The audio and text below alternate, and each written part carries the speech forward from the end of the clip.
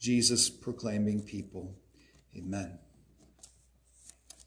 I love that video that we showed from S.M. Lockridge talking about the King of Kings and Lord of Lords. And as we have gone through these 40 days of prayer, the theme has revolved around reawakening to the glory of Christ. And we've seen different aspects of that in these 40 days, but want to kind of end our time with that theme again of being reawakened to the glory of Christ, and specifically this morning, being reawakened to the return of Christ. Being reawakened to the return of the King of Kings and the Lord of Lords. And even within our Alliance logo here, we have the crown representing Jesus as our coming King. But I also know that when we talk about the return of Jesus or the second coming of Jesus, it stirs up a variety of images in many people's minds. For many people, talking about the return of Jesus conjures up images of preachers on street corners with sandwich boards saying that the end is near. And sometimes people just kind of make their distance around that person, avoid them, ignore them. So many, if you remember years ago in the 70s, there was a barrage of, quite frankly, just bad movies about the end times, not just cinematically poorly made. I'll just don't mean to offend those who may have loved those movies. But there is so much about the return of Jesus that we don't know. There's so much of the return of Jesus that we don't know, and so we kind of fill in the gaps, and we sometimes allow novels or books to kind of fill in that gap. But I want us to look at some fundamental principles of the return of Jesus from Mark chapter 13, verses 24 to 26. Where it says, "But in those days, after that tribulation, the sun will be darkened, and the moon will not give its light. And the stars will be falling from heaven, and the powers in the heavens will be shaken. And then they will see the Son of Man coming in clouds with great power and glory." And I want to specifically focus on verse 26. The first thing we see in verse 26 is that regarding the return of Christ, that it will be the personal return of Christ. The personal return of Jesus Christ. Again, verse 26, "And they will see the Son of Man coming in the clouds." When Jesus comes back, every eye will see him on that day. Now, how does that work? I don't know. How is it that as a sphere that everybody on planet Earth will simultaneously see Jesus when he returns? I don't know the physics of that, but it's what it says will happen. And it won't be a representative of Jesus. It won't be an ambassador of Jesus. It will be Jesus himself coming back in the clouds. In Acts chapter 1, verses 10 and 11, before Jesus ascends to heaven, he gathers his disciples. And then as he begins to ascend to heaven, the disciples are left gawking, looking up at Jesus who's ascending. And the angels come and say to them in Acts chapter 1, verses 10 and 11, it says, "And while they were gazing into heaven as he went, behold, two men stood by them in white robes and said, 'Men of Galilee, why do you stand looking into heaven? This Jesus who was taken up from you into heaven will come in the same way as you saw him go into heaven.'" So they watch him ascend into heaven and be taken up into the clouds. And the angels say, that's the same way you're going to see him come back, him descending down to earth out of the clouds in a personal return of Jesus. Revelation chapter 1, verse 7, "Behold, he is coming with the clouds, and every eye will see him." Again, we get very distracted by the details of the return of Jesus. And there can be some great interest and even fun in studying that and what does the Bible say and trying to work our way through Revelation. But sometimes in the middle of all that, I'm afraid that we get so focused on timelines and events and Antichrist and what's happening in the Middle East and what Jesus' return is going to mean and what his millennial reign is going to be and what the kingdom of God is going to be for eternity and streets of gold and seeing loved ones who have passed on and all of these other things which are of great interest and have great significance. But sometimes they take us away from one fundamental reality, and that is Jesus coming back. and seeing Jesus face to face.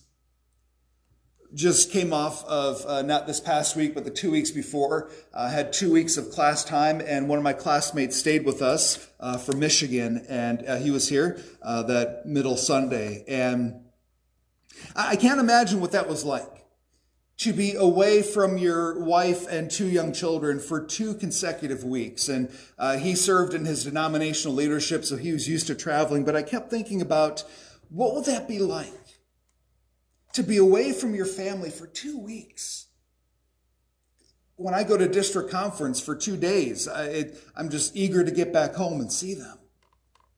And I think about if I were away from them for 2 weeks, or even the 2 days that I go to district conference, and it's not that I long to be home to just lounge around in comfortable clothes, although that's a high priority for me. It's not just a matter of I want to be back in my own bed. It's I want to see my family. Because if I go home and the family's off somewhere else, it's not going to be what I desired. It's seeing my family that is of greatest importance.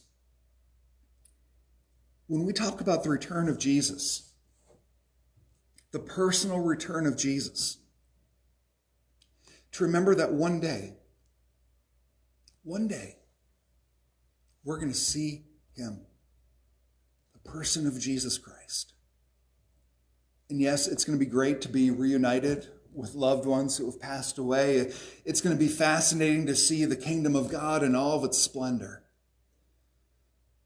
But not to take the focus away from the person of Jesus. Why do we long for Jesus to come back?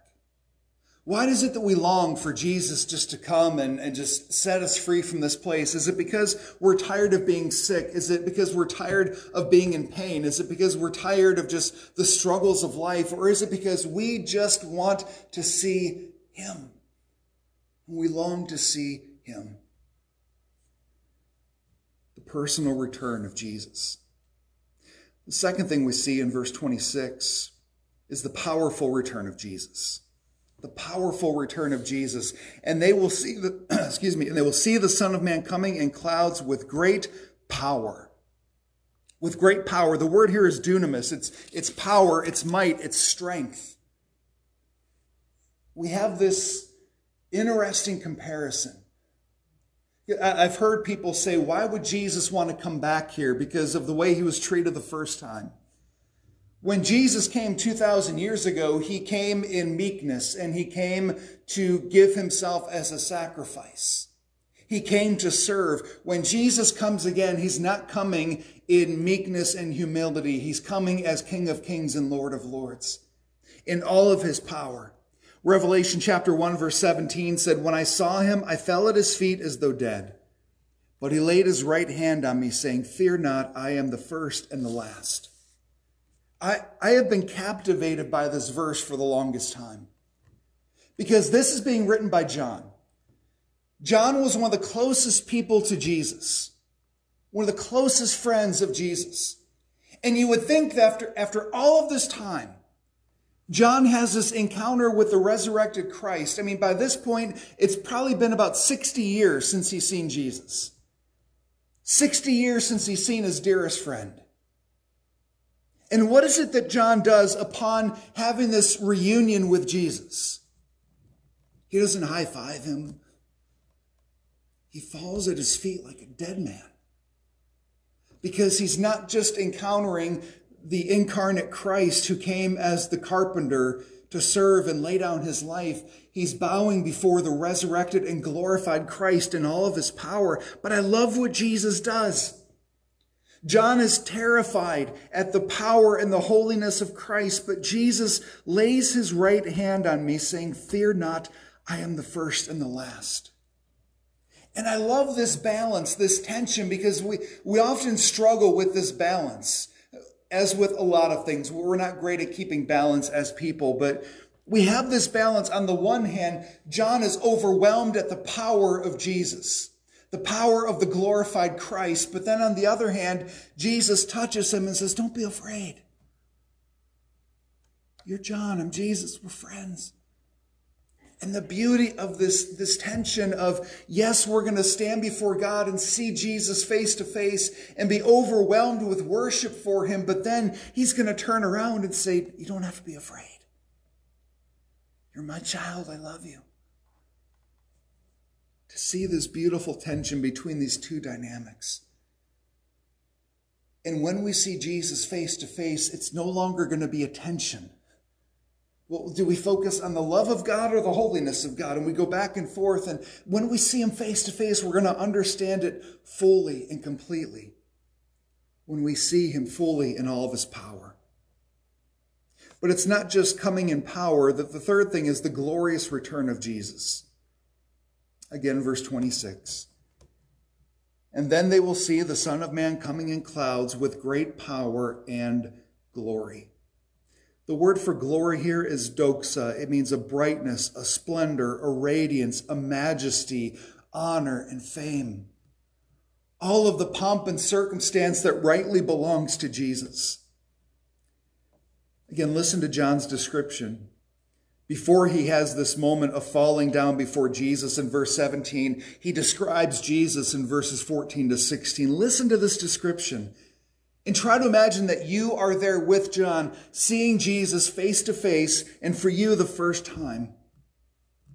The hairs of his head were white, like white wool, like snow.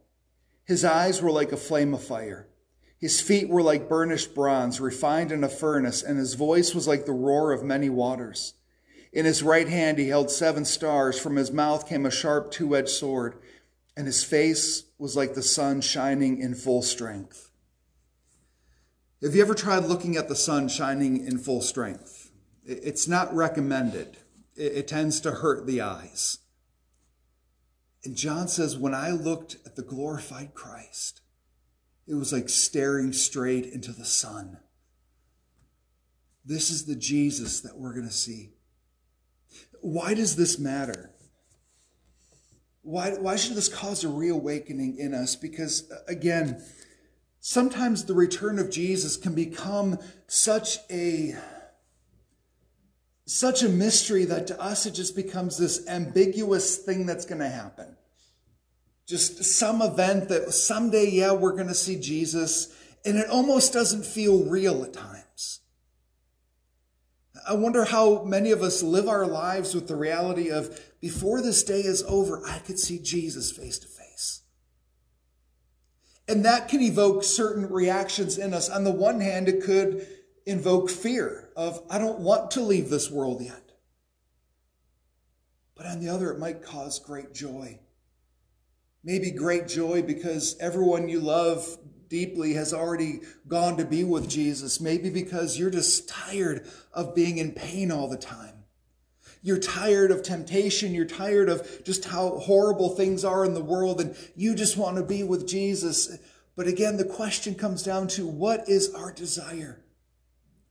Is our desire to be where Jesus is, or is our desire to be with him? And the question I ask myself, and you don't have to ask yourself if you don't want, but if I were to take the mansions of glory and the streets of gold and the pearly gates and all these images of heaven and everybody I love who is now with Jesus and being reunited with them, if all of that gets wiped away and none of that is any longer true, and the reality of eternity is I'm in a box in a dark alley, but it's me and Jesus, would I still call that heaven? Is heaven for me, is the return of Jesus for me contingent on all of these other great things? Now, fortunately, we don't have to pick between the two because he gives us the whole package. This morning, I want to call our hearts back to a longing for the return of Jesus, not so that sin can be wiped out and righteousness and justice can reign, but fundamentally because we long for Jesus himself. We long to see him. We long to be with him in the presence of the lover of our souls, to be in the presence of the one that we worship and adore. These 40 days have been about reawakening to the glory of Christ. We've looked at other topics, but all of them have been connected to Jesus. It's the Spirit of Christ, the church of Christ, the mission of Christ, and the return of Christ. I pray that coming out of these 40 days, it wouldn't just be, yeah, we read some nice devotionals and had a theme and it was wonderful, but that it would become for us a reawakening to our first love. That we would be Jesus people. People who are in love with Jesus. Or as the late singer Keith Green would say, people who are just bananas for Jesus. We focus on all of the things surrounding Jesus, but at the center must always be Jesus himself. Have we lost sight of that along the way? Has serving Jesus become more of a priority than Jesus himself? Has living the Christian life become a higher priority than the person of Jesus himself? Because all of this becomes irrelevant. All of this talk about prayer and 40 days of prayer, it becomes irrelevant if prayer is always this obligation for us. This thing that we know we need to do. I'm a Christian, so I'm supposed to pray. I'm a Christian, so I'm supposed to read my Bible. I'm a Christian because I'm supposed to go to church. It's what I do as a Christian. What difference would it make, as subtle as it might seem, to now be, because I want to love Jesus more, I pray. Because I want to love Jesus more, I read the Bible. Because I want to love Jesus more, I come to church where I know his presence is going to be with his people. What if the motivation stopped being, because I'm a Christian, I should do this, to because I love Jesus, I do this. And because I want to love him more, I do this. Let's allow our hearts to be brought back to the centrality of the person of Jesus. Not only for our daily lives, but also for what we long for. That longing to be in heaven, longing to be in his kingdom for eternity, fundamentally comes down to, I want to be where Jesus is. Whatever that looks like, I just want to be where he is.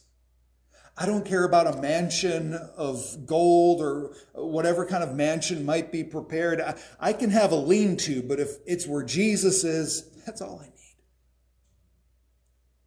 Can we allow our hearts to be stirred again, to come back to our first love? Remember in Revelation that the words of Jesus to the Ephesians of, you guys are believing all the right things, you're doing all the right things. And at that point, the Ephesians could say, then we're just the best. But Jesus says, you don't love me like you used to. And because of that, I'm going to have to shut you down. At the end of the day, Jesus says, yeah, great, you believe the right stuff, wonderful. You're doing the right stuff, great, wonderful. But you don't love me.